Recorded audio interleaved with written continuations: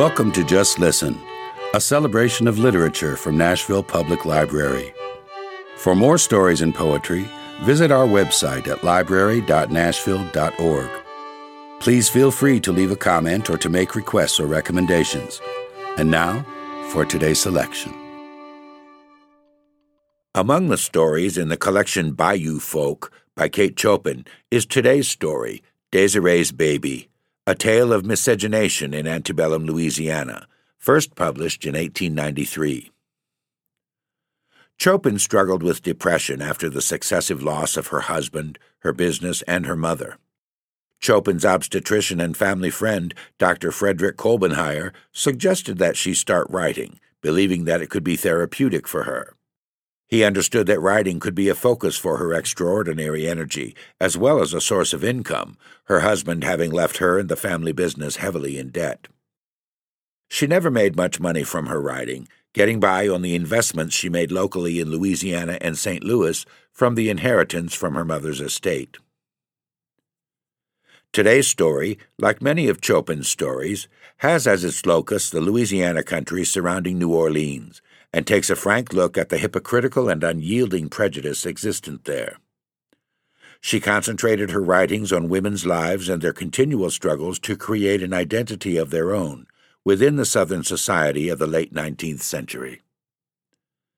Within a decade of her death, Chopin was widely recognized as one of the leading writers of her time.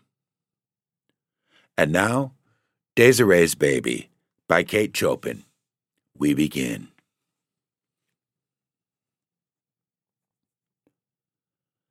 As the day was pleasant, Madame Valmondé drove over to L'Abri to see Désirée and the baby.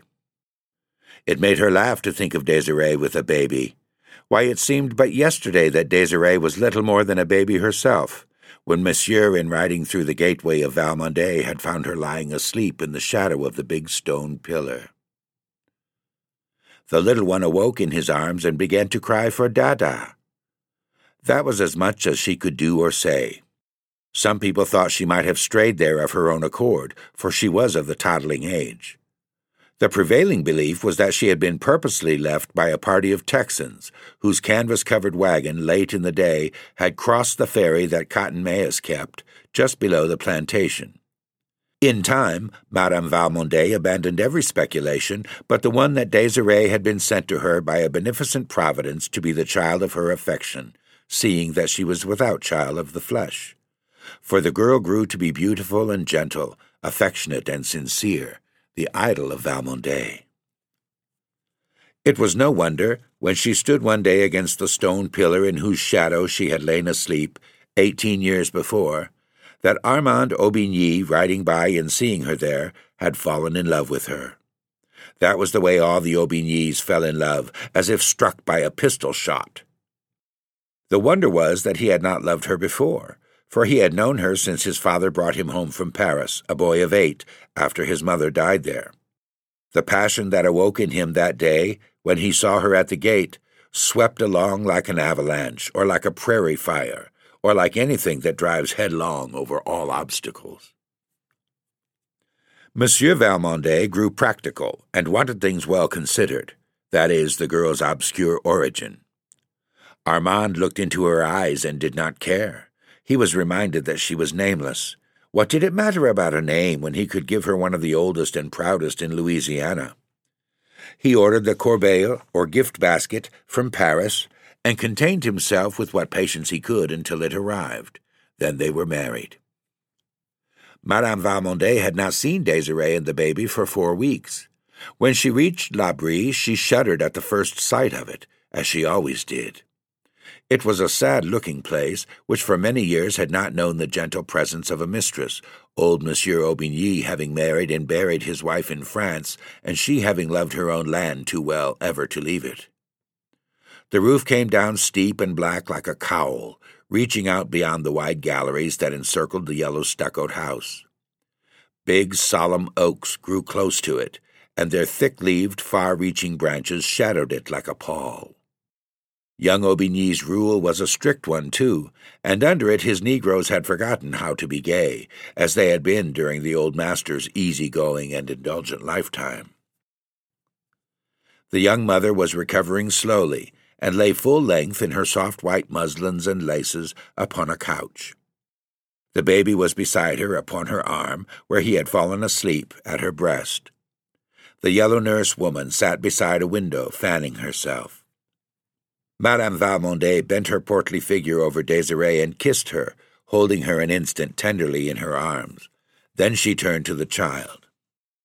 "This is not the baby," she exclaimed in startled tones. French was the language spoken at Valmondé in those days. "I knew you would be astonished," laughed Désirée, "at the way he has grown, the little cochon de lait.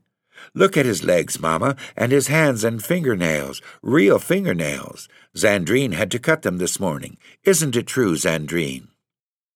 The woman bowed her turbaned head majestically. "Merci, madame." "And the way he cries," went on Désirée, "is deafening. Armand heard him the other day as far away as La Blanche's cabin." Madame Valmondé had never removed her eyes from the child. She lifted it and walked with it over to the window that was lightest. She scanned the baby narrowly, then looked as searchingly at Zandrine, whose face was turned to gaze across the fields. "Yes, the child has grown, has changed," said Madame Valmondé slowly as she placed it beside its mother. "What does Armand say?" Désirée's face became suffused with a glow that was happiness itself. "Oh, Armand is the proudest father in the parish, I believe, chiefly because it is a boy to bear his name, though he says not, that he would have loved a girl as well. But I know it isn't true. I know he says that to please me. And Mamma," she added, drawing Madame Valmondé's head down to her and speaking in a whisper, "he hasn't punished one of them, not one of them, since baby is born.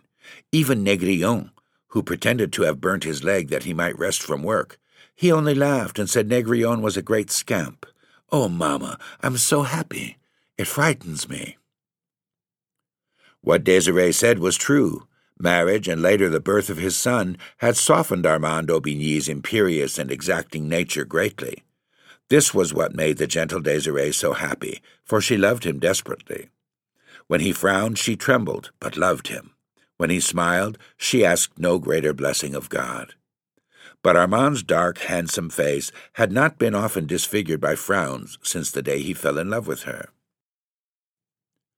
When the baby was about 3 months old, Désirée awoke one day to the conviction that there was something in the air menacing her peace. It was at first too subtle to grasp. It had only been a disquieting suggestion, an air of mystery among the blacks, unexpected visits from far-off neighbors who could hardly account for their coming. Then a strange and awful change in her husband's manner, which she dared not ask him to explain. When he spoke to her, it was with averted eyes, from which the old love-light seemed to have gone out. He absented himself from home, and when there, avoided her presence and that of her child, without excuse. And the very spirit of Satan seemed suddenly to take hold of him in his dealings with the slaves. Désirée was miserable enough to die. She sat in her room one hot afternoon, in her peignoir, listlessly drawing through her fingers the strands of her long, silky brown hair that hung about her shoulders. The baby, half naked, lay asleep upon her own great mahogany bed that was like a sumptuous throne with its satin-lined half-canopy. One of La Blanche's little quadroon boys, half naked too, stood fanning the child slowly with a fan of peacock feathers. Désirée's eyes had been fixed absently and sadly upon the baby, while she was striving to penetrate the threatening mist that she felt closing about her. She looked from her child to the boy who stood beside him, and back again, over and over. "Ah!" It was a cry that she could not help, which she was not conscious of having uttered. The blood turned like ice in her veins, and a clammy moisture gathered upon her face. She tried to speak to the little quadroon boy, but no sound would come, at first. When he heard his name uttered, he looked up, and his mistress was pointing to the door. He laid aside the great soft fan and obediently stole away, over the polished floor, on his bare tiptoes. She stayed motionless, with gaze riveted upon her child, and her face the picture of fright. Presently her husband entered the room and, without noticing her, went to a table and began to search among some papers which covered it. "Armand," she called to him in a voice which must have stabbed him if he was human, but he did not notice. "Armand," she said again. Then she rose and tottered towards him. "Armand," she panted once more, clutching his arm, "look at our child. What does it mean? Tell me." He coldly but gently loosened her fingers from about his arm and thrust the hand away from him. "Tell me what it means," she cried despairingly. "It means," he answered lightly, "that the child is not white. It means that you are not white." A quick conception of all that this accusation meant for her nerved her with unwonted courage to deny it. "It is a lie. It is not true. I am white. Look at my hair. It is brown, and my eyes are gray. Armand, you know they are gray. And my skin is fair," seizing his wrist. "Look at my hand, whiter than yours, Armand," she laughed hysterically. "As white as Leblanche's," he returned cruelly, and went away, leaving her alone with their child. When she could hold a pen in her hand, she sent a despairing letter to Madame Valmondé. "My mother, they tell me I am not white. Armand has told me I am not white. For God's sake, tell them it is not true. You must know it is not true. I shall die. I must die. I cannot be so unhappy and live." The answer that came was as brief. "My own Désirée, come home to Valmondé, back to your mother who loves you. Come with your child." When the letter reached Desiree, she went with it to her husband's study and laid it open upon the desk before which he sat. She was like a stone image, silent, white, motionless after she placed it there. In silence he ran his cold eyes over the written words. He said nothing. "Shall I go, Armand?" she asked in tones sharp with agonized suspense. "Yes, go." "Do you want me to go?" "Yes, I want you to go."